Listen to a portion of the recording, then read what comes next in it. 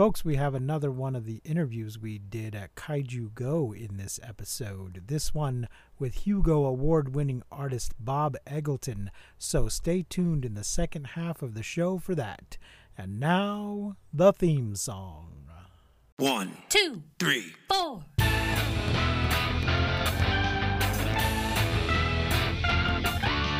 Monster movie. Fun time, go! Monster movie. Fun time, go.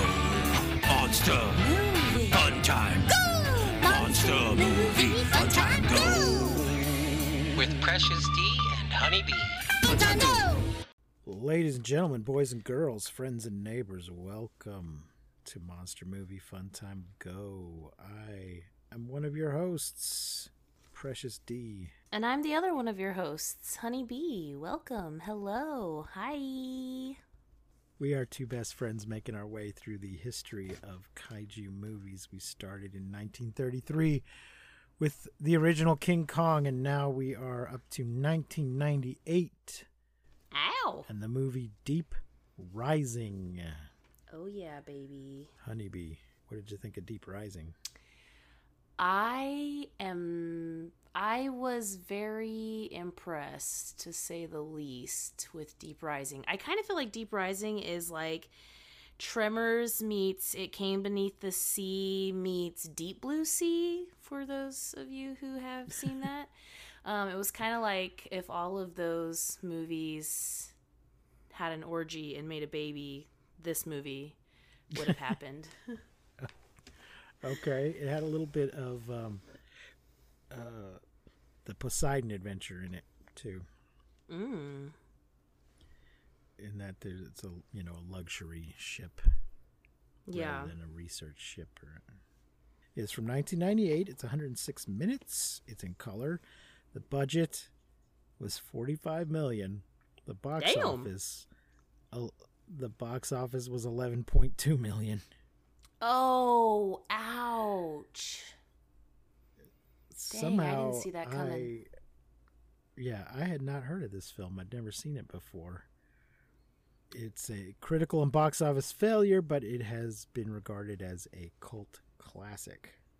Dang. What did you think? Did you think it was a failure, or did you think it was a classic? No, I enjoyed it. I mean, it wasn't a failure with me personally, but yeah, clearly Right. it failed at the box office. Yeah, that sucks. The That director sucks is so bad. Stephen Sommers, who has made one of my favorite movies, The Mummy, about Oh, 11 yeah. years after this one. That's And one The of your Mummy favorite Returns. movies? How did I not know that? I really like it. He also did Van Helsing, which is not quite so good, and G.I. Joe: The Rise of Cobra. The cast is Treat Williams as John Finnegan, Famke Jensen as Trillian St. James, Anthony Heald as Simon Canton, Kevin J. O'Connell as Joey Pantucci. Kevin J. O'Connell is in The Mummy. Mm-hmm. Wes Studi as Hanover. Apparently, Summers likes to put him in his movies often. Derek O'Connor as Captain H.W. Atherton. Jason Fleming as Mulligan. Cliff Curtis as Mamuli. Clifton Powell as Mason. Trevor Goddard as T-Ray. Jamon Hansu as Vivo. He's in a lot of stuff these days. Mm-hmm. Una Damon as Leela, Clint Curtis as Billy, Warren Takuchi as Radar Man, Lyndon Banks as Communications Officer, Jack Ankler as Corpse, Well, damn. and Simone as Video Vault Woman, Leanne Adachi as Toilet Lady, Melanie Carr as Dealer, Jeez. Colin McCarley as Sonar Man, Jim May as Mystery Man, Jana Summers as Party Girl, Marty Baldecchi as Party Girl, and Rana Morrison as Woman on Cruise Ship. I wonder if Mystery Man just means the person that picked up the package at one point that we don't see.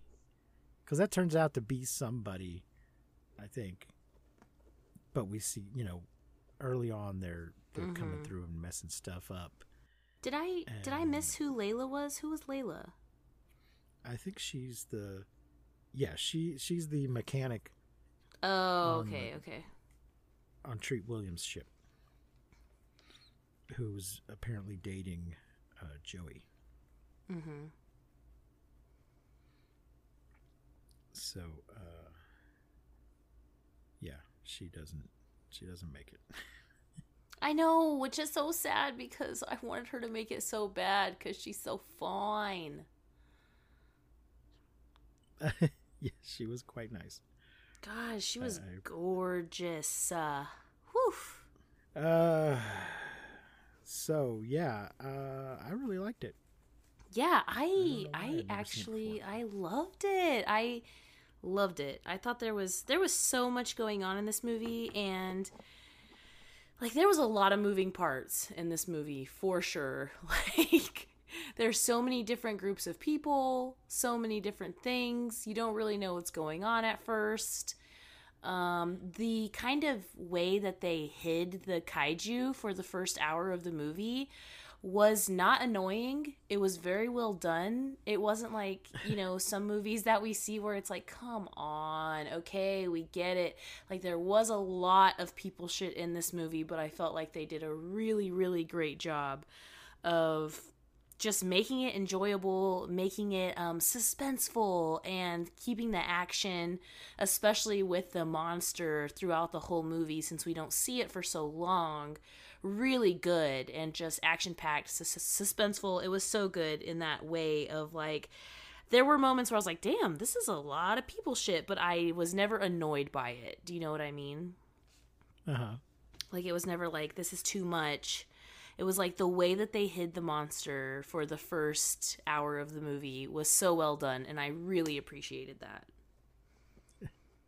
Well, let's just dive in, so to speak, to the plot. which I got from Wikipedia. Thank you, Wikipedia. Thank you, Wikipedia.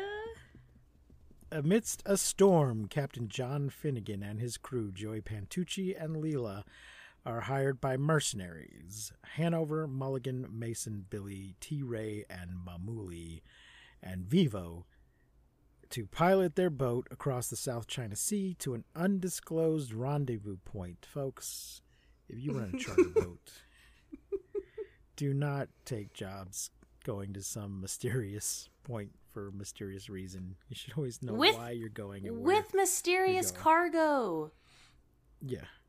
There's no way they put that cargo on the boat and no one was like, I mean, I know part of the deal was like no questions, but I mean, come on now. Ask a few questions.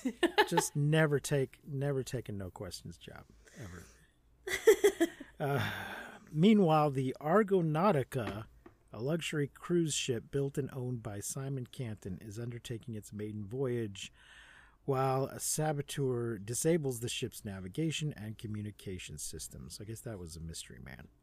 Maybe it was another character, because Simon might have been busy while that was going on. I had a problem with the name of this ship. It was bugging me. Yeah, it was the Argonautica. Like, so what?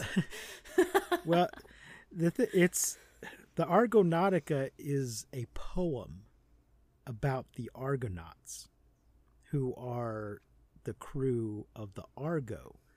So if you want to name a ship after that, you should just call it the Argo, not the poem about the Argonauts. It's just really weird. Maybe they did that to sound fancier and richer because it was a pleasure ship. Ooh. I guess.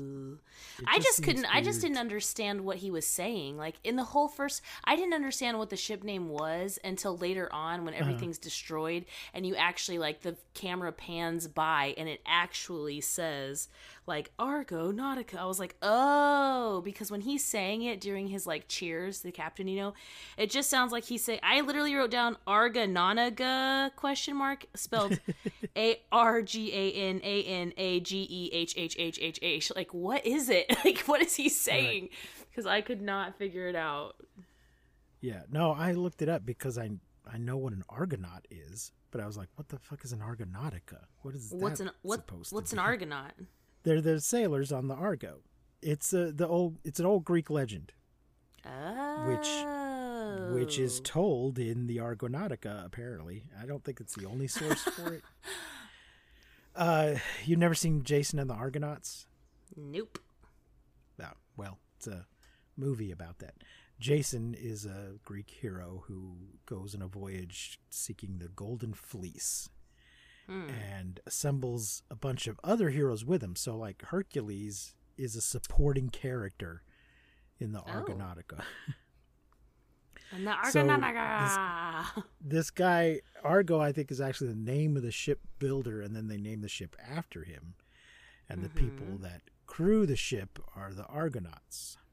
Ooh. And the poem that tells their story is the Argonautica. Like how the story of Odysseus is told in the Odyssey. Right. Okay. So, but I knew about Jason and the Argonauts, but I had not known that the poem itself is called the Argonautica, which just, I don't know, it just struck me as a weird thing. Just call it the Argo. It's fine. Anyway, a large object rises from beneath and rams the vessel, leaving it dead in the water, and the panicking passengers are attacked and slaughtered by unseen creatures. Well, geez. Okay, hold on a second. We gotta back up a little bit. So we see the mystery man come in and, like, you know, it's so cool seeing all of this, like, tech from 98, because it's like a bunch of these bulky ass computers and like CD-ROMs and just all of these things that now just look so silly and bulky and goofy, you know? I really loved that. Just, you know, we get to see all of this kind of old tech was really cool. Am I remembering this right, or was this a different movie? Because I think the same thing happened in another movie. He takes out a bunch of green CDs and puts in red CDs, or did he just put in different CDs? Yeah, he just he puts in different ones and then breaks the other ones, I guess. Okay, in one of the Godzilla movies, they were color coded, so you knew they were bad CDs because they were red. And they took out the green funny. ones. No, it wasn't this one. He puts in other CDs and then he breaks the originals so that the system can't be restored. He's right. broken. Yeah, he melts it from the core. So we get to see kind of everyone, you know, in the ship freaking out because they've lost all of communications and all of the power to all of this stuff. But then there's one guy whose sonar is working, ? And he sees that something is coming from the bottom of the ship coming up. And we get this big speech, too, from the captain, which is kind of important because he talks about how this is his life's work and this was his dream to build this ship and for it to be the most luxurious, biggest pleasure ship for the richest people, blah, blah, blah. And then we see this thing is coming in on us. It's 160 meters, 150 meters. But before all of this, don't we get a little bit of like Tucci kind of snooping around and figuring out that there are missiles or torpedoes on the little boat? Yeah. Yes. Yeah. We get a little bit of what's going on with those guys. And but he finds the missiles. We also get Famke Jensen running around picking pockets and stuff. Yes. And trying to break into the big safe on the ship and getting caught and locked up. They say, don't we have a brig on this ship? Yes, we do. No, they don't. They just have a fucking closet with a lock on it. It's not and it has all of the booze in it. Like, they just locked her in this closet with all the, like, booze and all the food. Like, here is your punishment. And she's just, like, pops open a bottle of champagne. Yeah. We never get the full story on her and what her whole deal is. I mean, obviously she's some kind of professional crook. Yeah, who's wanted in several different places for burglary, attempted murder, all of these things. So then during the attack, a speedboat gets knocked loose and turned on. Mm-hmm. Or maybe it's just floating around. I think it's just floating. Yeah. But they're heading so fast. Finnegan's boat is heading so fast it hits this speedboat.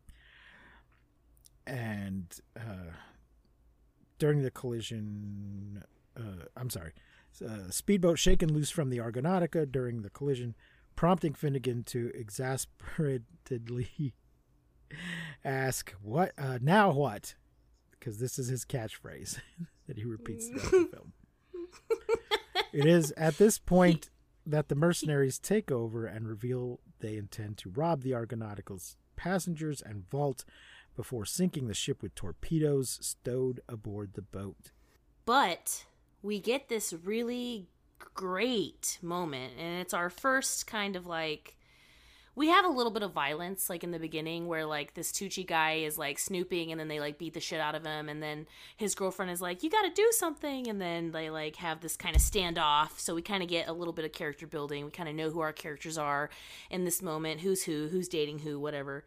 But then we get like when the chaos happens and the boat gets hit and all these people are like freaking the fuck out, which I mean obviously, this woman goes into a bathroom and locks herself in the bathroom, and then she's sitting on the toilet and she gets sucked through the toilet.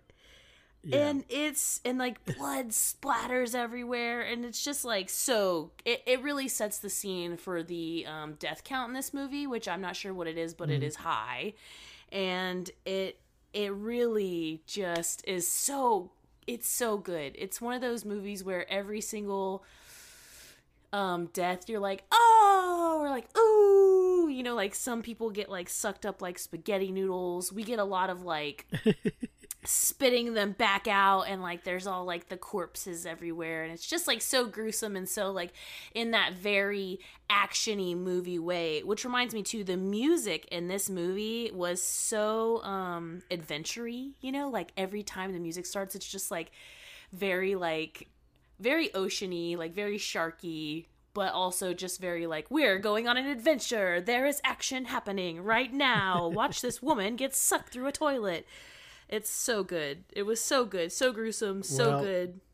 The music is by Jerry Goldsmith, who did the score for 5 Star Trek films, 3 Rambos, Logan's Run, Planet of the Apes, Gremlins, Total Recall, The Mummy, among others. So, yeah, he is definitely an artist in his craft, because the music was fantastic. And just so adventure-y. Every time the music started, I was like, yeah, here we go. We're going on an adventure. The group boards the ship, leaving Leela and Billy behind to repair the boat, where they are both killed by the creatures. And that's where we get the corpse. The guy who's actually credited as a corpse is in that scene. I loved her. I wanted her to make it so bad. The group reaches the ballroom only to find blood and no signs of the passengers. And something moves and they freak out and just open fire with their great big guns. And then do it again. Then they do it again just for fun. Yeah. I love this too, how we have this very distinct like good guys and bad guys for quite a bit in the movie. Like we have they're very like obviously one group and another group, and at some point in the movie they kind of have to band together and just become the guys, you know, and I really appreciated that, and I loved how distinct it was in the beginning, and then how slowly over the movie they're just like, fuck, we gotta do this together because we're all gonna fucking die, you know. It was really good. Yeah. Although it does seem like there's something shady about Finnegan. It's never fully explained, but there's implications that he has a bad reputation. He may have fucked up in the past. Yeah, but I think that he's not like one of those bad guys that we see typically who's like kind of sleazy and kind of schmoozy. Like he owns it, you know, he knows that he's a shit, and he really just like plays into that very, very well. It's probably one of those things where he did the wrong thing for the right reason and got in trouble for it. Yeah, totally. Let's see. Finnegan and Joey go to the ship's workshop to scavenge parts to repair the boat. Meanwhile, T-Ray goes off to investigate strange noises and is torn to shreds by the creatures. Mamuli contacts Hanover, but is dragged off by the unseen creatures, forcing Finnegan and Joey to flee. They run into a woman named Trillian, a passenger who was imprisoned for stealing. That's Famke Janssen. Yeah, and she obviously has no idea what's going on because she's been locked in this room, so she doesn't realize that all of the passengers, like, they can't find any of the passengers, so they automatically are like, where are they? Where are the passengers? And she's like, sleeping? Like, she has no idea what's going on. Meanwhile, Hanover's group reaches the vault, and Vivo opens it only to be mistakenly killed by Canton, who was hiding inside the vault along with Captain Atherton and 3 other passengers. Oh, this one was good, too, because it's just like the axe, he just gets the axe to the face, and you're not expecting it. There's a lot of good jump scares in this movie. Some of them you are expecting because of the music and because of just, like, how they're placed. But this was a really good one where I was just like, oh, shit, was not expecting it. Especially not expecting it to be the captain, because we don't know what's going on. Like, we haven't seen the creatures yet. We've only heard them, and they're kind of like growly whale sounds, kind of like a whale sound mixed with like a growl of some sort. So you just really don't know what's going on. And then, like, all of a sudden this axe just flying through the air, just shing. It was a good one. It was a good one. Mason and Mulligan panic and accidentally kill the passengers. Canton and Atherton explain to the mercenaries that the ship has been attacked by unknown creatures that killed everyone else on board. Under questioning, Canton is found to be the saboteur, having hired the mercenaries to sink the unprofitable ship so that he could collect on the insurance. I believe $487.6 million. He spent so much on the ship, there was no way he could turn a profit. And is it Joey who says it? Somebody's like, so you did all this because you got the math wrong? Yeah, I really love Joey's character. I loved his character so much. Also, the mushing of the passengers' guts when they're, like, walking down this hallway after they have this conversation about, like, you fucking did this on purpose, you piece of shit, is just chef's kiss. The sound effects of just the crunching and the mushing of the dead bodies, it's that very, like, when you watch a movie and shit's, like, too real, you're like, ugh, like, I can't do it. But this is just so over the top and so, like, just really the movie, you're just really in it, and it's very well done. I love the sound effects of this movie. Joey was Benny in The Mummy, by the way, folks, if you don't recognize the actor's name. And as I was watching this, I was like, Treat Williams could have been the lead. I think Brendan Fraser was better, but I could see if he hadn't done it, or that he could have gone with Treat Williams instead. Similar kind of character. Yeah, very, very similar. The group is attacked by creatures resembling giant spike-covered tentacles, which eat Atherton, but they're tentacles with mouths on the end. Yeah, and we don't see them. Like, we don't actually see the tentacles until about 55 minutes in. The movie's like an hour and maybe 45 minutes or so, but we don't even actually get to see them. It's all like, we just see like a flash of like a person all of a sudden disappearing or jumping up and leaving, or like they're scared, like, hello? Who's there? And then just like gone. And it's actually 55 minutes, an entire hour into the movie before we even see the tentacles with the mouths. And usually I really hate that. Usually it's like, come on already, like, what the hell? But I'm telling you, they really did such a good job with this. And the tentacles, the monsters look amazing. Yes, they do. Canton theorizes that the creatures are an extreme evolution of the Otia, which drain their victims of their bodily fluids and then eject the carcasses. He turns out to be incorrect in this, because they are worm creatures, not what it turns out to be. The survivors flee, but Mason is grabbed by a creature and kills himself by detonating a grenade. Mulligan elects to stay behind in the crew's galley until a rescue party can arrive, while arguing with the others as the creature slips in through the range hood. Mulligan scares it off with fire, but is ambushed and devoured by another. In a running battle, the survivors find themselves being herded towards the bow of the ship, where they find a feeding ground full of bloody skeletal remains. Attempting to rid himself of any witnesses to his insurance scam, Canton misleads the others to the bow, where he moves towards an exit route. The creatures break through the hull, flooding the lower decks and separating the survivors. Also, the Finnegan and Trillian, this whole movie, you know, they kind of have these moments. Like, all of this is going on, right? All the stuff you're talking about, like, they're hurting them, all of this stuff, people are dying left and right. And I'm, like, thinking to myself, like, if you're in this, like, situation, if you're in a situation like this, like, do you have time, or, like, do you have the energy or the desire? Is it, like, just human nature to, like, flirt with someone in your group, or, like, give them, like, fuck me eyes every now and then? Yes, like, I'm just absolutely. wondering, like, is that realistic? Is this really happening? Is this our trauma bonding moment? Yes, the middle of a deadly crisis is absolutely the best time to try to make a connection. You got to take your chance.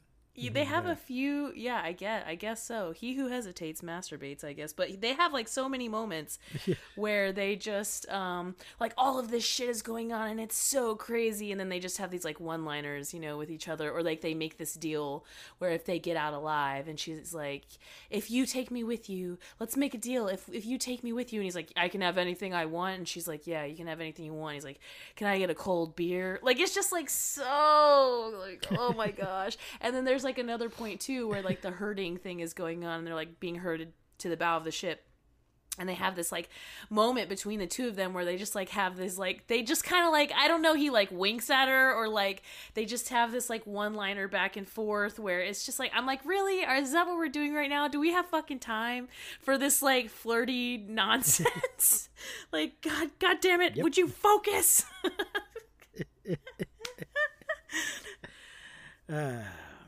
Hanover wounds Joey in an attempt to slow the creatures, but Joey escapes.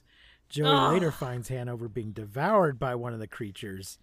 As an act of mercy, he leaves Hanover a gun, but Hanover wastes his only shot trying to kill Joey. Dude, this part was crazy. It was so crazy when they're running and he's like, wait, how are we going to slow him down? Joey says, like, how are we going to slow him down? And then Hanover's like, the only way to slow him down is to feed him. And he's like, I only have, like, a stick of gum and a peppermint. What are we going to feed him? And he just turns around and, like, that dude in the fucking kneecap. Just shoots him and he fall. I was like, holy shit, I never saw that coming. And then whenever he runs back into Hanover and he is being devoured and he has the gun, you really think that he's gonna do this, like, mercy killing where he's just gonna kill him so he doesn't have to go through this, like, misery. And he instead hands him the gun, says, don't say I never gave you nothing, and walks away.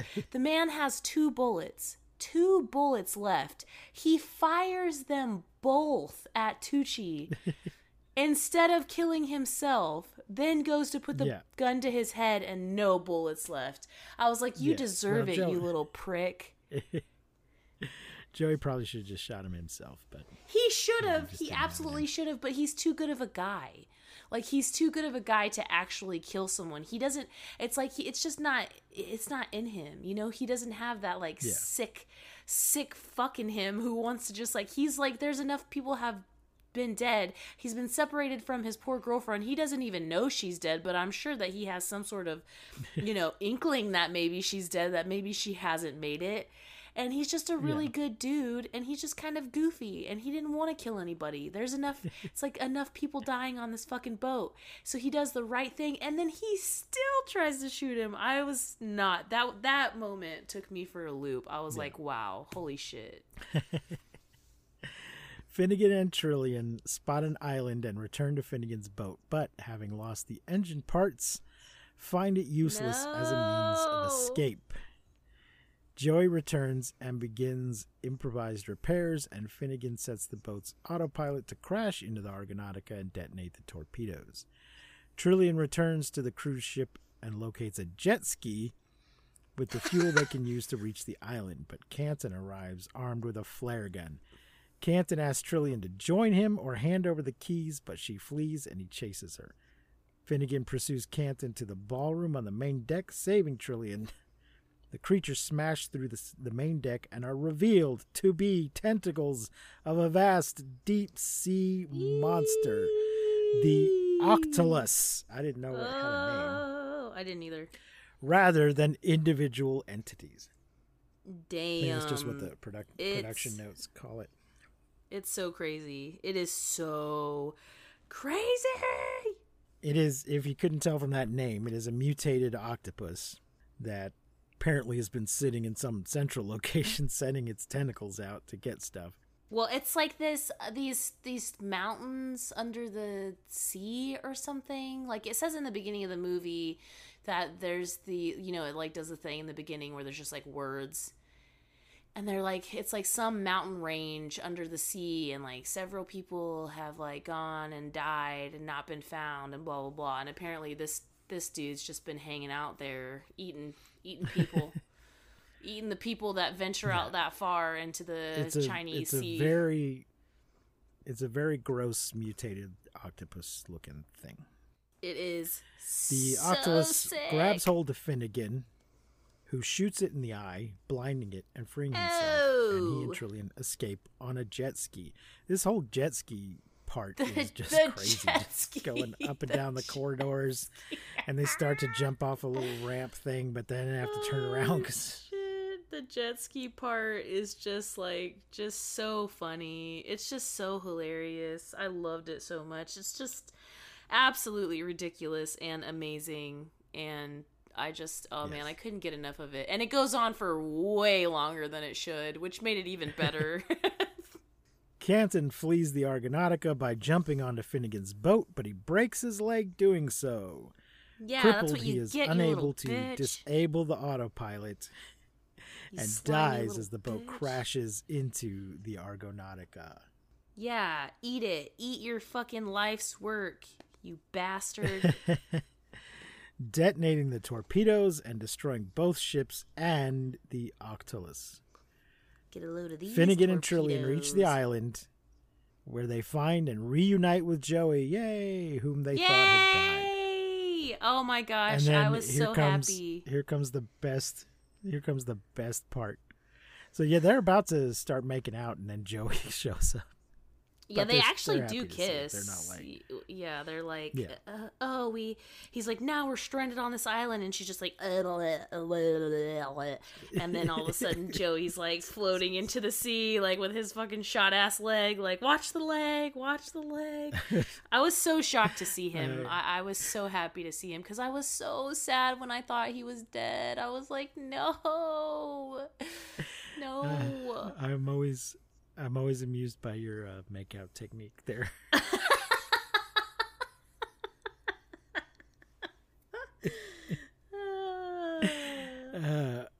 Anyway, this is the best part here. As the three are catching their breath, a loud roar echoes from the jungle. The camera pulls back, revealing the island to have an active volcano in the distance as something big comes crashing through the trees towards the beach. Finnegan is then heard saying, Now what? One last time.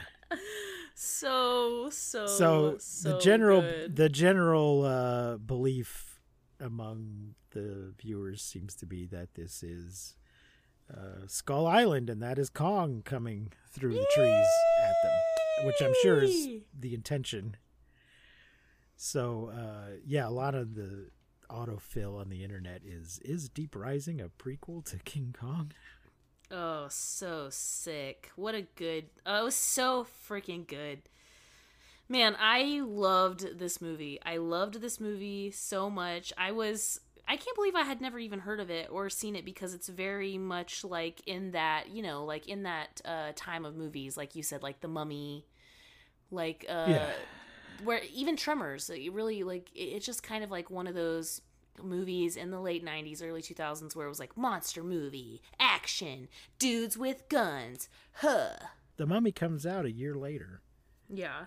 And I was a fan of Treat Williams, so I don't know how it is I had never heard of it or seen it. It seems like a kind of thing that would have been on HBO all the time, but Never came across my radar. I know, it's probably because it sucked so bad, like it didn't do so well, but I can't believe that. It's so good. It has all... The comedy in it is so good.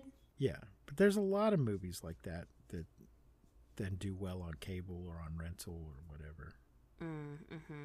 Yeah. It says here that Famke Jensen almost didn't get the part because they thought she was too recognizable from GoldenEye. But they relented. Harrison Ford turned down the role of John Finnegan. Okay. Oh. Which later went to Treat Williams, and the film's budget was later downsized. That's fine. They did a fine job with the budget they had. It was a big fucking budget. Good Lord. Perfectly acceptable. The tagline on the poster here is "Full Scream Ahead." Oh yeah. Oh, so good. I'll tell you, I will definitely be watching this movie again. It is like a movie that I have added to my like list of movies in my brain that are just like, you have those like staple movies where you just need to watch a movie that you know and love, and that's just like, like for me, Deep Blue Sea is one of those movies. That is one, I know every word to it. It's like one of my favorite movies ever. Is it a great movie? Yeah, to me. You know what I mean? It's good. But it's just like one of those movies where it's a staple. I feel like this movie is definitely been added to that because it's so good. It's funny. There's so much action in it. Like the one-liners are just hilarious. It's very 90s. The CGI for the movie is really, really freaking good. I'd say not just for its time, but especially because... And it's probably too early to say this, but the next movie that we talk about is in the same year, and you can really see a difference in like the animation bits of the movie. So it's like it's so well done, and like I said, the mystery of the movie we don't know who like fucked up the technology in the core in the boat for a long time, and then we find out that the captain is a sleazeball, but he keeps like he gets sleazier by the scene, where he's like trying to like help people out and then he's not, and just all of the things. It had everything. It is such a good movie. It's 5 stars from me. I will definitely be watching this movie again for sure. 100%. I'm going to go ahead and give it 5 stars as well. What the hell? It is not streaming free anywhere. Yes, it is. It is available to rent. It is. Where did you find it? I found it on YouTube. I watched it on YouTube. Well, yep. That's weird because it may be on YouTube unofficially. It is also on there officially to rent or to buy. Yes, it is. Someone uploaded it to YouTube. That's where I watched it. I see. I got the physical disc from Netflix while you still can. Oh. Because that's about to end. Yeah, Entertainment Studio uploaded it a few years ago. That's how I watched it. Apparently, in some regions, it's on Disney Plus, but not in our region.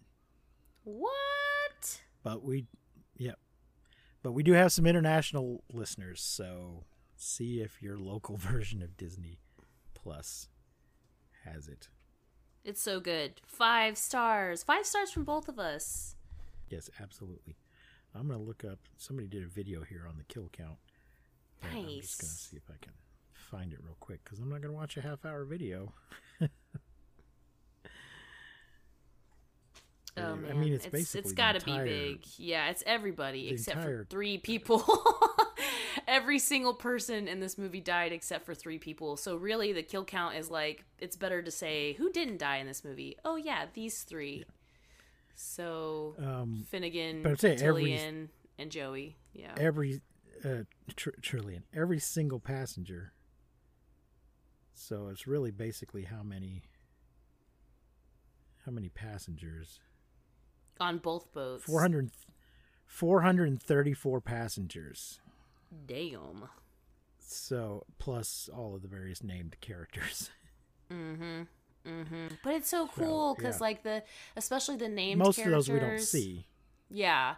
But especially like the named characters, like we get that group of like dudes in the boat, and in the smaller boat, and we get to spend a lot of time with them. I feel like we kind of like each of them have their own personalities and their own things. Like there's one guy who's like obsessed with women, and then there's like the other guy who's like puking his guts up because he hates the sea, and like we get so much of like these characters. So when they die and they have like each individual death scenes, it's just so good. It's so good. It's just like, oh man, I really loved this movie. I'm so glad we got to watch it, and I loved it. I loved it.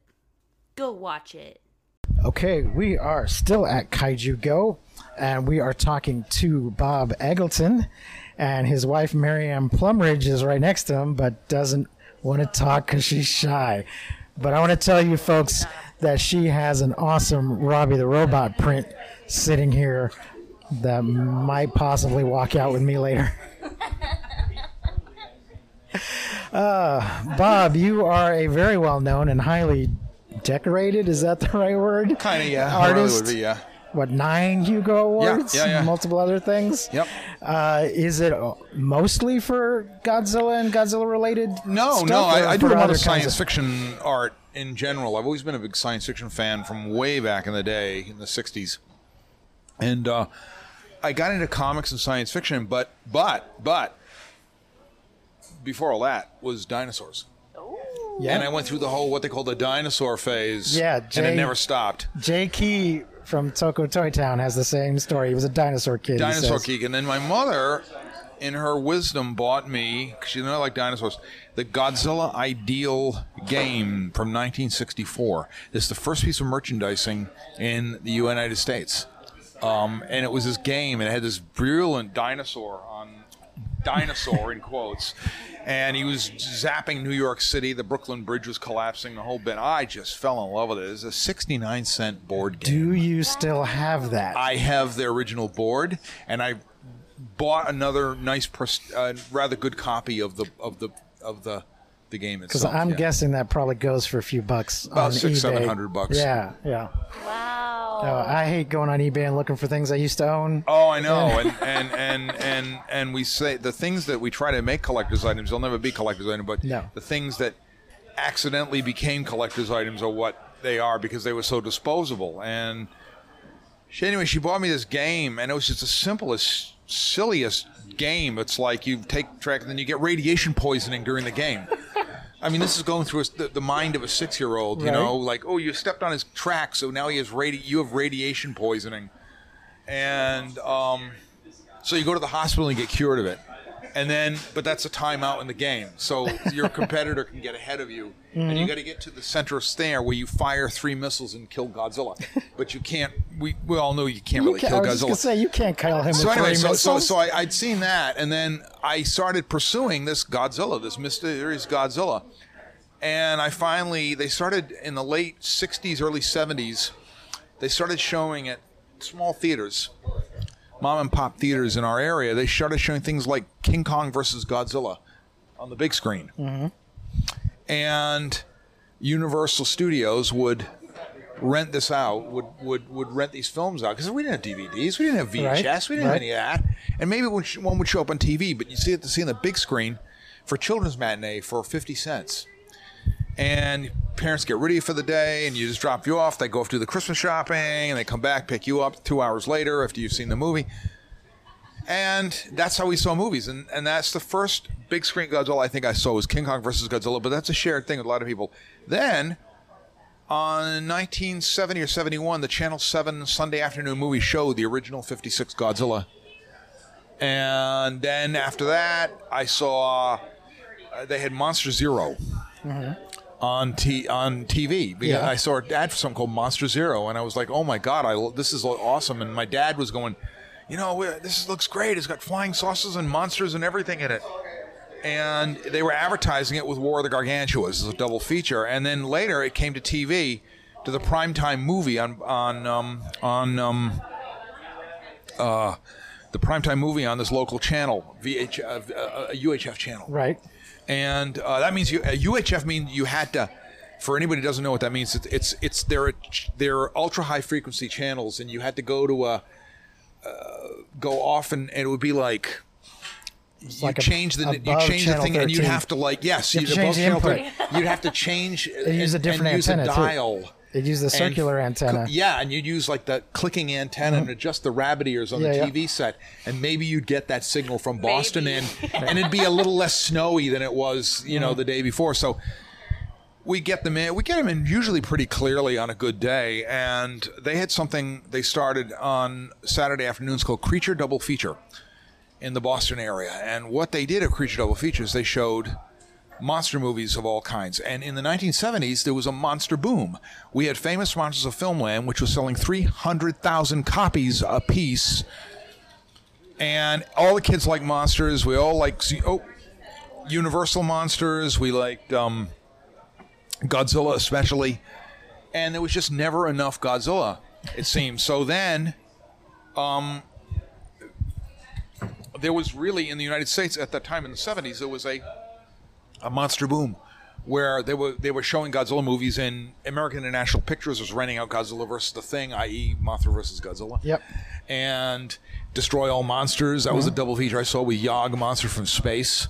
And these are all things I just kind of walked into, and I said, oh my God, I love this stuff. And I was 12 at the time, you know, Right. and then I would come home and draw pictures of them.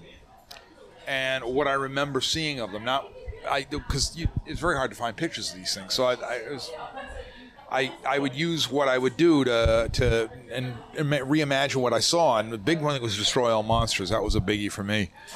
And later on, it just got more and more. And then we had started seeing, and we got in the 1990s, and it started really, they were making more Godzilla movies in Japan. And more toys would come out, and they were toys unlike we'd ever saw in the United States. So, and then now Godzilla is like mainstream. Yeah. He is absolutely very popular mainstream right now. So many projects coming out. Legendary in the Pictures works. has over $1 billion, $2 billion revenue from the 4 movies they did. Yeah. And the merchandising is great. And then we got the Godzilla -1 coming out.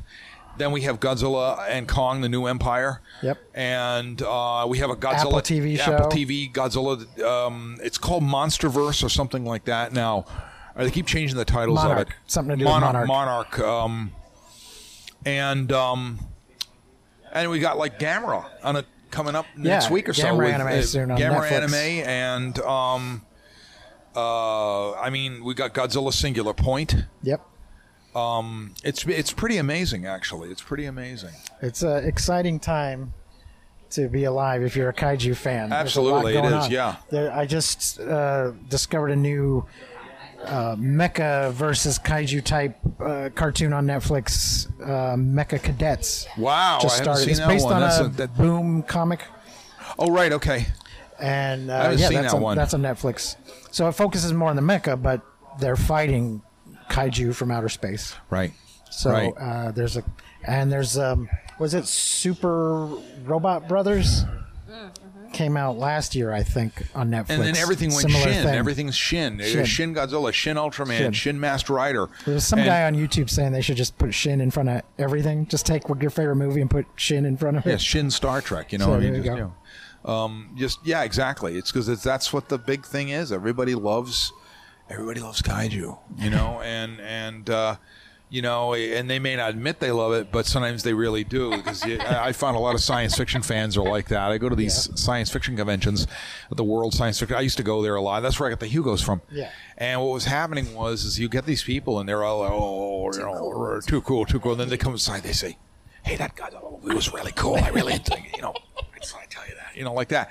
And and I would give a presentation on Godzilla movies at these things, and it would be standing room only. So, don't tell me the interest isn't there. And I was trying to tell people, and now it's become like sort of a kaiju are like epic modern mythology. It's like dragons were in the Middle Ages and stuff like that. Now we have kaiju and it could be extended to Pacific Rim. It could extend to Godzilla. It could extend to everything. They're these mysterious beasts that come out of somewhere, and not necessarily dinosaurs, not necessarily explicable, but they're just mysterious beasts. Yeah.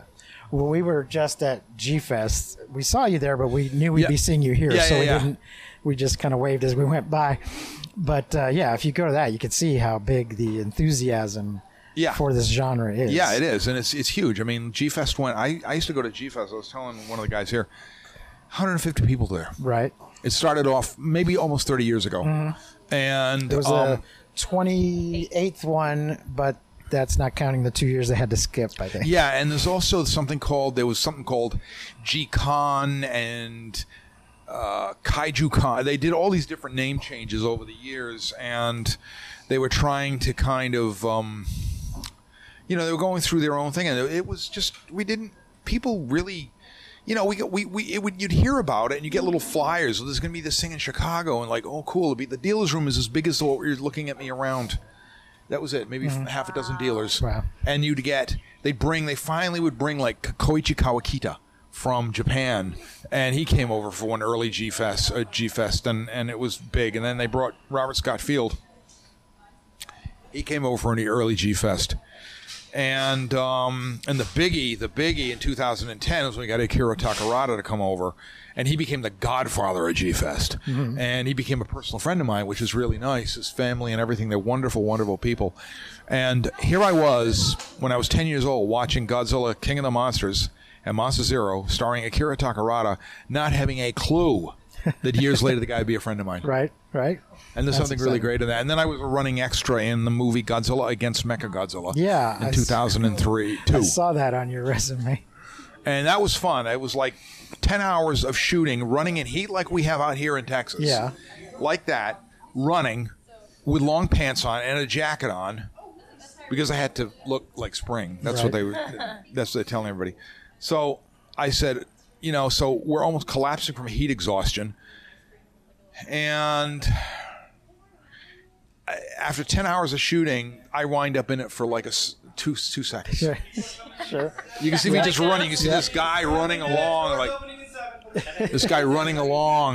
Yeah. And oh my God, there I am, like that, way in the back. And then we find out from the director, Masaki Tezuka, he had said to me, because he got to know me really well, and he says, if I was knowing you were going to be there, I would have made a scene for you. And I was like, oh, cool, all right, yeah.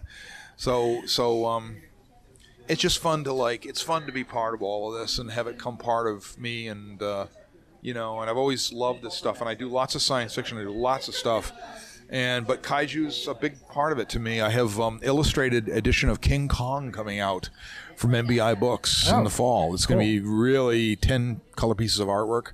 That's exciting. And I've got... Is this the novelization? Yes, the novelization, okay. yeah. So I couldn't show the film Kong for various rights reasons, but I had to invent my own kind of King Kong. Okay. Yeah, I have a copy of that, but it does not have illustrations. Yeah, and this will be a big, thick, beautiful cool. book, slipcase and the whole 9 yards. And then I'm doing some other Godzilla-related things. One is a toy project, and then there'll be a variant of the Godzilla Rivals comic book by Matt Frank. So Space Godzilla, and that will be coming out August 30th with my cover as an alternate cover. Oh, great. Now, of all these awards you've won, is there any particular one that stands out that you're most proud of?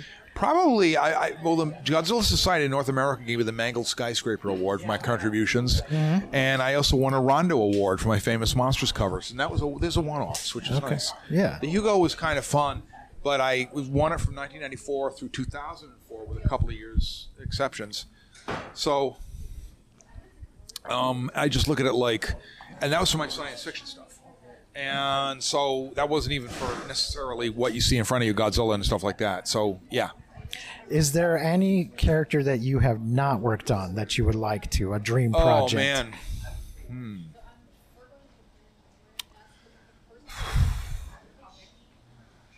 Don't know, really. Okay. Well, that means you're lucky. It means you've got to work on all the stuff you really wanted to work on. Yeah. Okay. So, and then I look at Godzilla as a kind of... It's a concept. Godzilla is a concept. If you put 4 artists in a room and asked to do 4 different type Godzillas, you'd have 4 different Godzillas. Right. And that's what's kept him alive for 70 years. Yeah. Is that he's changed. He's come from the serious mutated radioactive lizard. He's become kind of a superhero in the 70s. And then he got serious again, and then he became kind of when we got to 2014, he kind of sort of became a hero again. You know what I mean? Yeah. he's defending Earth because we screwed it up. You know what I mean? And that works out really. I mean, it's it's just Godzilla as a concept, and yeah. So yeah. Well, they're about to open the doors soon. All right. Here at Kaiju Go, so we will let you go. But thank Thanks you so much. very Thank much you. for talking to us. Thank you. Before we go, we've got a little bit of kaiju news, which is going to be old news by the time this episode comes out. There is a new official trailer for Godzilla -1, which you can find on YouTube. And we don't have an exact date, but Monarch Legacy of Monsters is supposed to premiere in November on Apple TV. I don't have a specific date in November yet, but November. So, there you go. Hell yeah. Folks, thanks for joining us. Yeah, go watch Go to our Deep website, Rising. MMFTG. Yes, watch that. Go to mmftg.com for links to all of our things, including our Patreon, which is on patreon.com/mmftg. Next week's movie will be Gargantua, a TV movie from 1998. It is on YouTube. Jace. And I think it's only on YouTube. I don't think anyone's bothering to charge money for it. So, there you go. Until then, I have been Precious D. And I have been Honey Bee. Remember to keep calm and take shelter in basements. And please don't misuse science.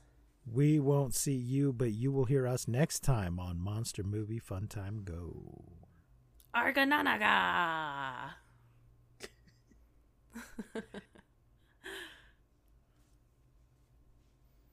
You've been listening to Monster Movie Fun Time Go. If you enjoyed the show, please rate and review us on your podcasting platform of choice. Our theme song is by the Texacato Folk Rock Punk featuring Lita Lopez. You can support the show, find links to our social media, and even leave us a voice message at anchor.fm/mmftg.